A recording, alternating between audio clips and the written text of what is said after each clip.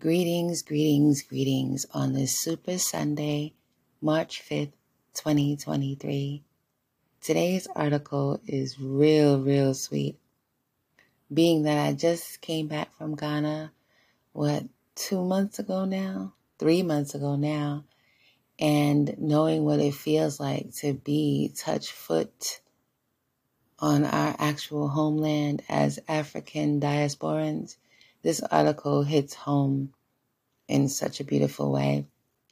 The Tulsa Race Massacre survivors, the last two who were living when it happened, I think they were like 8 or 9 years old when it happened, have been granted Ghanaian citizenship. Yes. It's just so beautiful. Just the things that have occurred 100 years later, but they live to see it and represent those who literally went through it, as well as their descendants. And justice is going to continue to be fought for and won. And beyond that, they went home to the motherland and became citizens there as well. That's beautiful. Here's the article.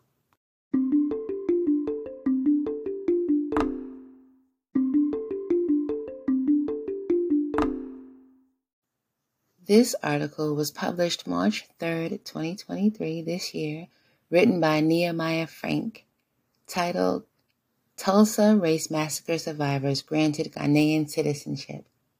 1921, Tulsa Race Massacre survivors Viola Ford Fletcher and Hughes Van Ellis granted Ghanaian citizenship in an elegant ceremony in Washington, D.C.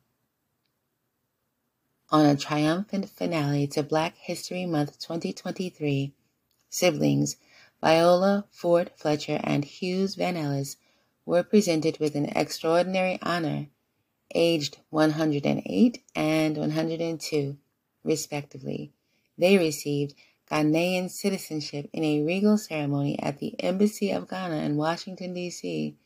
They are 2 of 3 known survivors of the 1921 Tulsa Race Massacre still living. The 1921 Tulsa Race Massacre is considered the worst act of racial violence against people of African descent committed on American soil. That is an interesting statement considering all.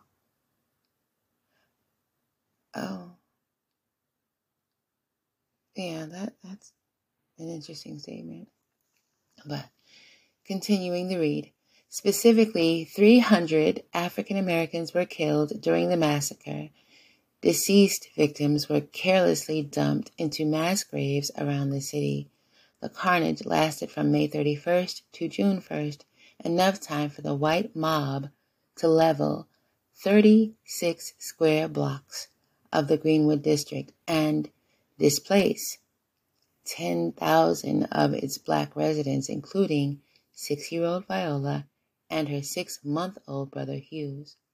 So they were much younger than I thought. A trip to the motherland, yes. Later that summer, Fletcher and Van Ellis were able to fulfill their dreams of visiting the African continent. Our Black Truth and the Diaspora African Forum provided them with a trip to Ghana paid in full. Beautiful. On their historic visit abroad, Van Ellis and Fletcher were awarded chiefdom titles. Van Ellis was bestowed with the title of Chief Biolanti, while Fletcher was crowned with the moniker Queen Mother Naa Lamely. They also inscribed the names of their deceased ancestors on the Sankofa Wall in Accra, the capital of Ghana. In a special tribute to commemorate the centennial of this historical event, Fletcher and Van Ellis were honored in grand fashion, along with 108-year-old survivor Leslie Benningfield Randall, riding in an elegant horse-drawn carriage in front of the world on historic Greenwood Avenue. The centenarians were welcomed by Ghana's president, Nana Akufo-Addo, who granted them citizenship and generously gifted Fletcher a piece of land in Accra, an incredible gesture that will have lasting implications for the family, Ghana royalty, and American Black excellence. Ghana's royal presence was in full effect during their citizenship ceremony. In attendance were His Royal Majesty Eze Dr. Chukwudi Ihenetu, Nigerian King of the Igbo community in Ghana, and Her Royal Majesty Ugoezi Liberty Ihenetu, two-time Grammy-nominated music artist Rocky Dauni and Hollywood actress A.J. Akua Johnson were also in attendance, and journalist, author, and political analyst Tiffany Cross. Filled with immense joy, some notably Greenwood descendants also traveled from Oklahoma to D.C. to celebrate their special swearing-in ceremony. Today, I feel proud to witness this meaningful connection between the survivors, my family's legacy, and the rich history of Ghana, attorney Damario Solomon Simmons shared, who represents Fletcher and Van Ellis in a lawsuit against the city of Tulsa. Mother Fletcher and Uncle Red, two of the three last known living survivors of the devastating Tulsa Race Massacre, received their Ghanaian citizenship in Washington, D.C. today. That is so nice. Today is very symbolic and monumental because we have the privilege of witnessing 2 out of 3 known living survivors be granted Ghanaian citizenship. The president of Ghana came to America to grant them their wish. Dr. Tiffany Crutcher of the Terence Crutcher Foundation and Greenwood descendants shared. Folks are getting out of their way, making things happen because these 2 grand giants, grand seniors are among us. They inspire us every day.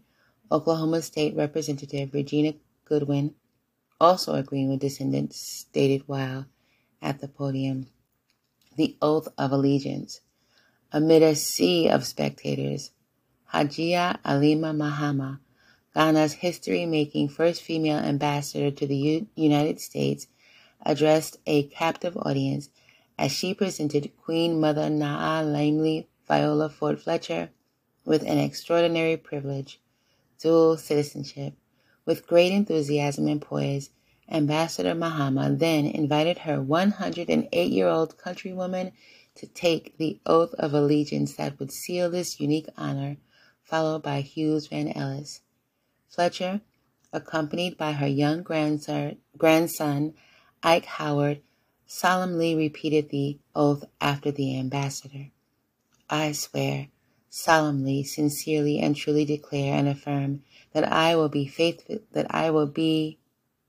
faithfully bear true allegiance to the Republic of Ghana, and I will preserve, protect, and defend the Constitution of the Republic of Ghana. So help me God. Then Van Ellis also repeated the oath of allegiance.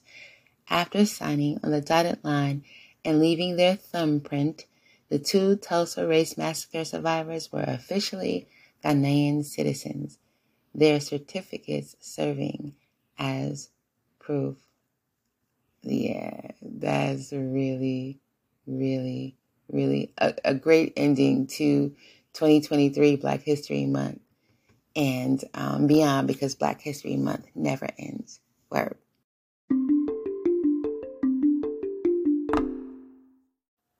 Now, earlier in the article, I gave a pause when the author of the article wrote that this is known to be the worst massacre on American soil against African Americans, because just the all of it. And also, Black Wall Street was not a one-off. There was Rosewood. There was Wilmington, North Carolina. There were so many places that actually did well. Black Wall Street, Greenwood, did exceptionally well in the material items that they had and the businesses and the professionals that came out of there, but they were definitely not a one-off. During segregation, Black people in America descendants of the African continent who had everything stripped from them: language, culture, history, its hairstyles, heritage, knowledge of who they came from, for real. And after the enslavement finally ended on Juneteenth, 1865, they were pushed off into, they created something from nothing again. And it was taken not just from Black Wall Street, but from many Black townships. So I understand it's documented as a one-off because America likes to paint history as, oh, it only happened then, or that's an isolated incident. That's not the truth. America has a pattern that it repeats and repeats and repeats and repeats until it's disrupted, intentionally disrupted, and not whitewashed. But also the author of this article, as I read deeper, Mr. Nehemiah Frank, well, let me give you a bit of his history. On the Black Wall Street Times, they offer author archives. And Mr. Nehemiah Frank is the founder and editor-in-chief of the Black Wall Street Times. He is also a descendant of two families that survived the 1921 Tulsa Race Massacre. So this is extremely personal for him. So I get it. I definitely get it. I respect it. I respect the work that he's doing to have his descendants remembered in this way. This is amazing. My hat's off. My salute to Nehemiah Frank. For me, as a part of the African diaspora who has lived growing up with people who suffered the atrocities. For instance, my own great-grandfather,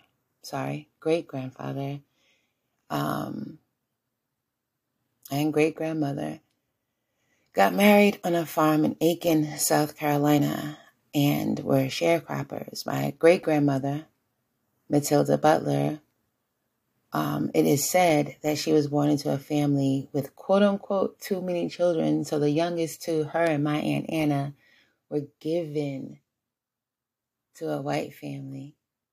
This is the story that I was told. Given to a white family. They worked on the farm 6 days out of the week. On Sundays, they went to church. And that's where she met my grandfather, George Butler. And Mr. George Butler could read. And he would read to my grandmother, his youngest daughter, Ellen Butler, by the fireplace. And she had burn marks from the fireplace on her legs, she used to show me. But they had an okay life in that situation. But it wasn't enough, and they wanted more. And they knew they were worth more.